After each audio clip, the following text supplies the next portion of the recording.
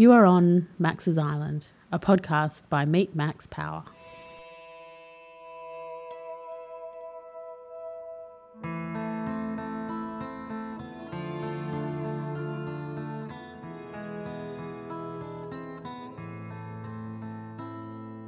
On Max's Island podcast, you'll hear the lived experiences of people who choose to live life a little differently.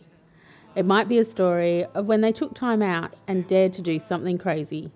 Perhaps they made a decision to leave it all behind and follow their dreams. Or maybe they just stopped listening to what other people thought and did what was right for them. This experience becomes a story that is part of them and one that you need to hear. So, now that you're on Max's Island, listen to the wisdom in these stories and you too will be inspired to do what you have always wanted to do. No one's an island, but sometimes it's good to pretend. Go for a hike, your burdens just on your back. Walk on the beach, imagine you're sailing away. Yeah, no one's an island, but sometimes it's good to pretend. Today on Max's Island, I've got Sarah Gregg with me, all the way from Taiwan. Hello, Sarah. How are you? Hello, I'm really good. And I'm so happy to be here on Max's Island with you. Sarah, our guests on Max's Island have a chance to talk to our listeners around about that time when they did something for themselves, when they decided to really challenge themselves in life, or life changed for them dramatically. Have you got a time in your life when that's happened to you? I do have a time in my life when that happened to me. Not that long ago in 2016. If you kind of like jump with me in the time machine and we'll all go back there together. I guess if you were to arrive at my house and look at my life, on the outside, it would seem like everything was fine. You know, I had a really good job. I had a house, a car. We recently got married. We were married for about a year and a half at that stage. And everything looked good. But my inner world, like how I felt about my life, was in tatters, really. It was crumbling at the seams.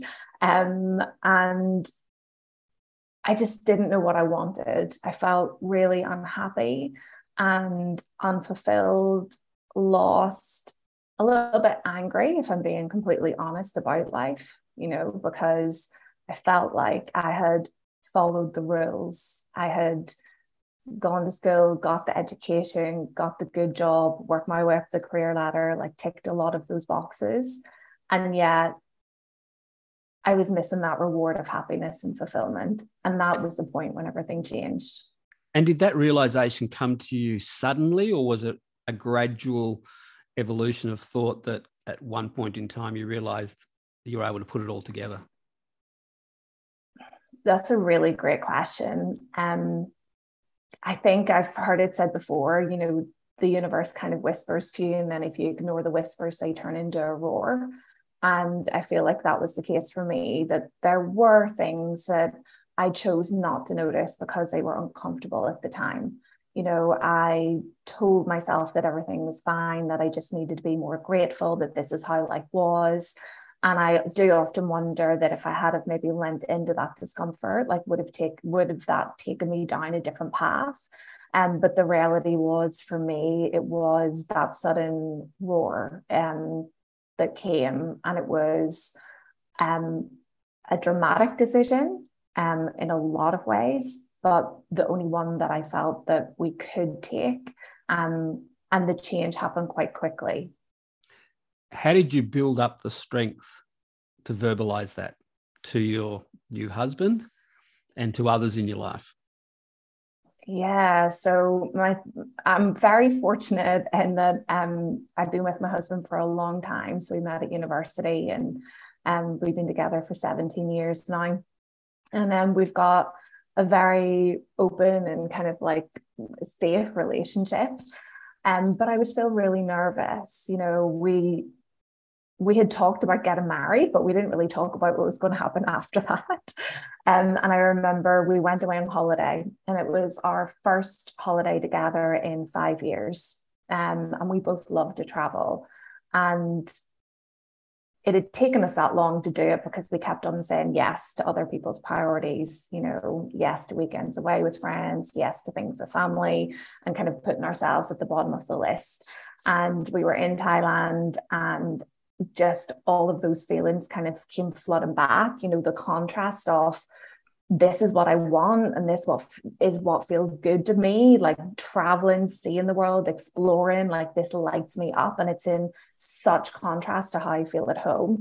I remember just like nervously sitting on the beach and saying, I don't really think that I'm happy, and if this is what adulting is and what life looks like for the next 40 plus years, all being well, I don't really know if that excites me. And that kind of led to like a really nice conversation over a few glasses of wine, where we gradually obviously got a bit more braver and ambitious, which turned into, well, if it doesn't make us happy, what if we just got rid of it all? And what if we sold the house and maybe downsized and went part-time in our jobs? And then that evolved to, well, what if we just sold everything, sold the house, quit our jobs, sold all our possessions, and just went away? And it started as a bit of a joke, really, if I'm honest, but that joke very quickly turned into a reality. You get back to Ireland after making this decision over a few glasses of wine. It obviously still stuck with you both when you got home, and then you had to tell everybody else in your life. How did they react? Yeah, they reacted with a deathly awkward silence. And uncomfortable. Okay. So our timing probably wasn't great. We went on that trip, I think, in the August. We really sat on it ourselves for a long time. We didn't tell anybody that this is what we were thinking. We wanted to make sure it was the right decision for us. By the December, we were like, yeah, this is the right call. We were actually living in the UK at the time. And we flew back to Ireland, and it was over Christmas dinner. I think just in our excitement that this was definitely the right decision, we just said, we've got news, like we're going to sell everything and go away. And it was just like tumbleweed over the Christmas dinner. Like no one spoke, no one knew what to say. And it was really awkward. I really feel in that moment we became like an instant worry stroke disappointment to our family and even friends. Our friends were probably a bit more vocal with their concerns. However, no one held us back. I mean, I think they had their own worries, and I feel like they kept them largely to themselves, but ultimately, they didn't say anything that really deterred us. And I'm grateful for that, because it is a shock. And I think everyone just wants the best for you in life. And when you say, you're going to quit everything and leave it all behind with not really much of a plan, it's a lot for people to take in. I think the social norms are, if you're 17, 18, doing a gap year or dropping out of uni for a year mid course, it's sort of accepted that, okay, that's fine. You'll go and clear the head and you'll be back into it. But to do it many years into your mid-30s, into two successful careers with a house and all of those other, as you said, trappings of a stereotypical life that represents success. Yeah. And you were probably judged by that success. And then, so the challenge was for everybody else that potentially you were throwing that away. Yeah. Yeah. And it was equal parts exciting and scary for us, because it was a real risk, and it was this feeling of, it feels right in my gut, but logically it makes no sense at all. And I can't describe that feeling to someone. You know, it's more of a feeling than it is a thing. So when people would say, how do you know you're making the right decision? It's like, I don't, but I just feel that it's right. And I can't explain that. And that's hard for people to get their head around. But I think sometimes, especially in those moments when you kind of maybe, you know, your foundations are crumbling around you and you feel like you're at a low point or a rock bottom or whatever you want to describe it, sometimes there kind of is no other choice. Like you just, it doesn't even require courage. It just requires faith that there has to be something on the other side of it. Sarah, on Max's Island, our guests often talk about their feelings, and that's really important for our listeners to understand what was happening. So the fact that you had this feeling in your gut, I think we've all had that at times to do various things in life, but to throw it all in, and I use that term loosely, not really throwing it in, but cashing up and moving on to something, and you weren't sure exactly what that was, is an incredible decision. And it is a feeling that I'm not sure all of us would understand. But anyway, you've come to the conclusion, you've told everybody, I guess, that when you've told everybody, there's a sense of fulfillment that I need to actually go through with this promise. What happened then, and how quickly did it happen before you sold everything? Yeah, so it happened really quickly after that point. We got back to the UK in the January. Within the first kind of 2 weeks of being back, we contacted estate agents. We put the house on the market, and it sold within 24 hours. It almost felt like, it's that quote from The Alchemist, you know, it feels like the universe is conspiring to help you.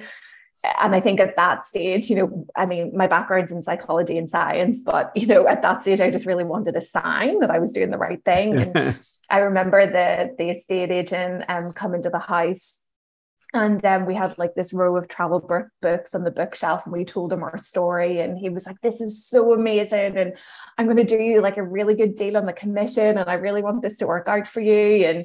And he was like, you should just include the furniture in the house sale. And he's like, I think I have the perfect person for it. And the next day we got a phone call, and she came to view the house, and not only did she buy the house, but she bought most of the furniture in it as well, which was just like incredible. It just felt like a divine intervention. That was in the January, and we headed off in May. So yeah, we got on the plane on the 4th of May, Star Wars Day. not for any particular reason, but yeah, it was May the 4th. And we got on a plane to Malaysia. And honestly, I think that's when reality really started to hit, that we'd done it. And we had no clue what was going to come next, no sense of purpose. It really was just like turning the next kind of chapter in life, and there's a completely blank page, which is every part exhilarating because everything and nothing is a possibility, but it's also terrifying, you know, to not really know your purpose, to not know what you want in life, to not really know who you are as well. Like I felt like I'd lost so much of myself. It was a real period of like rebuilding and figuring stuff out. And why Malaysia? Why Malaysia? We'd been there before. We backpacked after we finished university, and we fell in love with a particular island in Malaysia called the Pulau Kapas, and it was our happy place. So we wanted to go back there. It's a little island. There's no cars. There's not really much of anything there, and it just feels like you're away from reality. So we headed back there. Okay, so you're in Malaysia at your perfect place. Yeah. Can I ask, are you still there? No, no, we're not there. We did a few weeks there, and then we headed off to Bali was our next stop.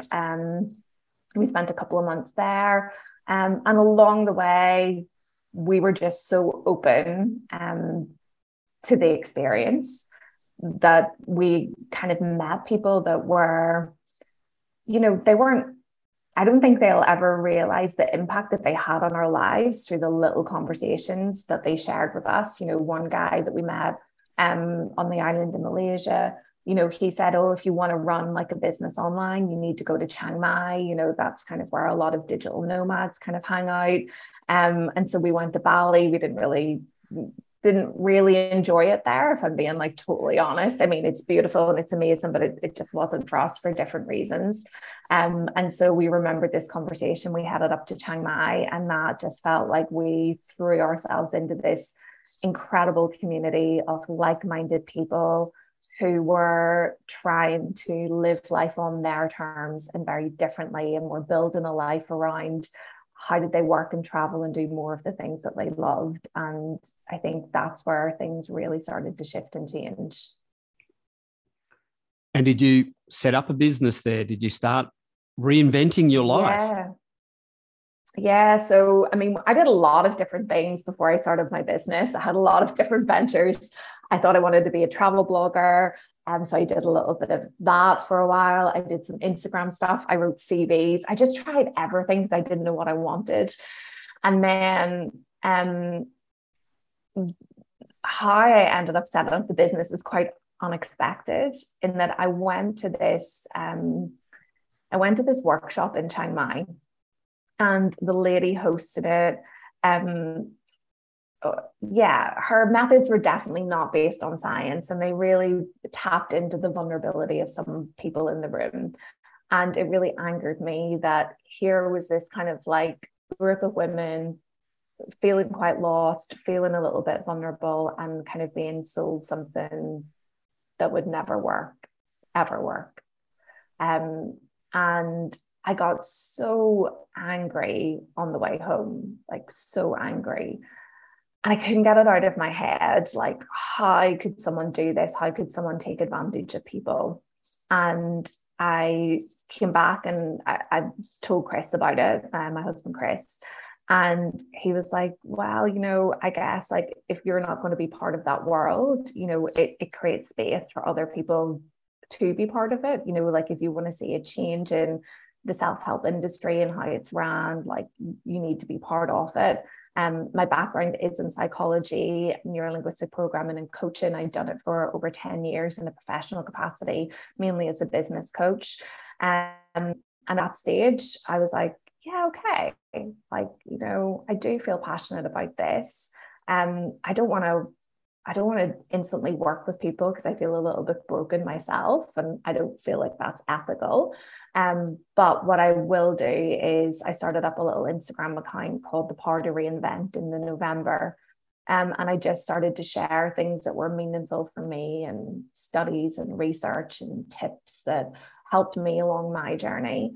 And from that, then The Power to Reinvent was born, and I felt alive, like completely alive, passionate about what I did. It didn't feel like work back then, and it still doesn't feel like work now. Like I sometimes can't believe that people pay me to do things, because it's like I would just do it for free because I love it. Like I live and breathe it. I would do it.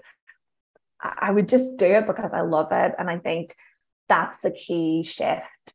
And it was the contrast from before. Before I did things because I thought it would make other people love me, as opposed to doing it because I love to do it for me. Did you make money straight away? So was it an immediate success? It definitely wasn't. It definitely wasn't. I made a little bit of money. I ran some workshops in Thailand.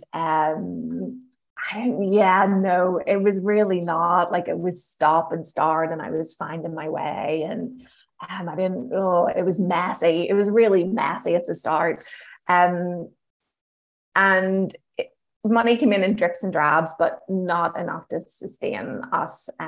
We ended up leaving Thailand. We headed back to Europe, and we lived in Portugal for a little bit. And then we headed from Portugal over to Bulgaria. And it was really in Bulgaria that we Yeah, we were about, I'd say, 2 months away from kind of saying, okay, like maybe this is the thing that isn't going to work out, and it's been fun and we've kind of like found our passions, but it's not sustainable. Like it's not economically viable to continue at this rate without really digging into our savings and putting ourselves in a position that we really don't want to be in. 2 months before the money's running out, pretty much. Yeah, 2 months before. So it really is like a cliff edge. You don't know. And every part of me was like, is the universe just playing like a weird trick on me? Because every bone in my body, I've never been so sure of something that quitting everything and leaving and going on this journey was the best decision that I've ever made. And now kind of in Bulgaria, like hanging on by our fingertips, it's like, this could really, I don't know what direction this is going in. But I think in that moment, along with a lot of tears and dark nights of the soul and questioning everything, including myself, persistence and consistency was the key. And I was like, I'm not giving up until the end, and I'm going to keep on showing up. I'm going to keep on doing what I love because I love to do it. And you know what? If nothing comes of it, that's fine. So kind of fast forward then to just a couple of weeks later, we were back home in Belfast for a short visit. My journal was on the bed. I had nothing to post on Instagram that day. And I walked past it and I had this little fleeting thought, like so quick, that went, oh yeah, you should just take a photo of that journal and upload it. And the journal was a journal system that I had developed. It was a journal system based on the psychology of flow, which is our ideal state of happiness, where we feel our best and perform our best. And I've been really kind of utilizing that psychology in my own life to get in alignment and live life on my terms. And so I took these awful photos. I mean, I encourage anyone like to go on the Instagram profile and find this post, because it's really not impressive. It's like 2 photos of my journal and then a caption underneath that describes the journal system for flow and what it does and how it works. And I put it out there just thinking, hope it might help someone. Thought nothing of it. And the next day I had an email from an editor in New York who said, hi, Sarah, I've been following you for a while. I read your blog. Side note, she was probably one of about 60 to 80 people who read my blog at the time. I had like a tiny audience. And she was like, I love your work. I love what you do. And I think that this post that you put on about the journal system is a book. Would you be interested in pitching for a book deal? And that is kind of the next kind of like turning point in the story, where everything really changed in a big, hugely, wildly unexpected way. Sarah's dream of a new life has now been sustained by her unexpected first book deal. On the next episode of Max's Island, we'll learn how this moment in time has shaped her future forever. Play and how it had turned out this way.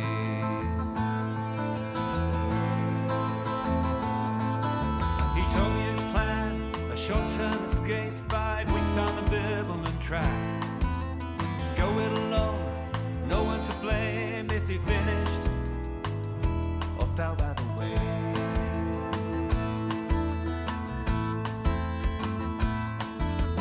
No one's an island, but sometimes it's good to pretend. Go for a hike, your burden's just on your back. Walk on the beach, imagine you're sailing away. Yeah.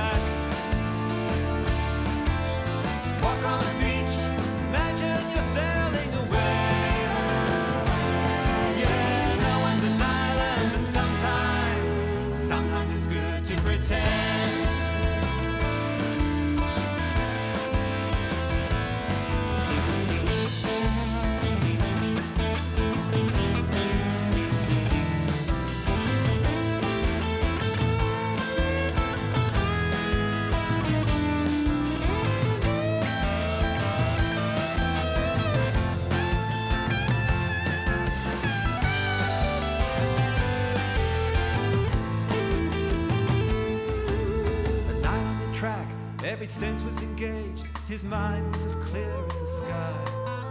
Completely alone, no emails or phone.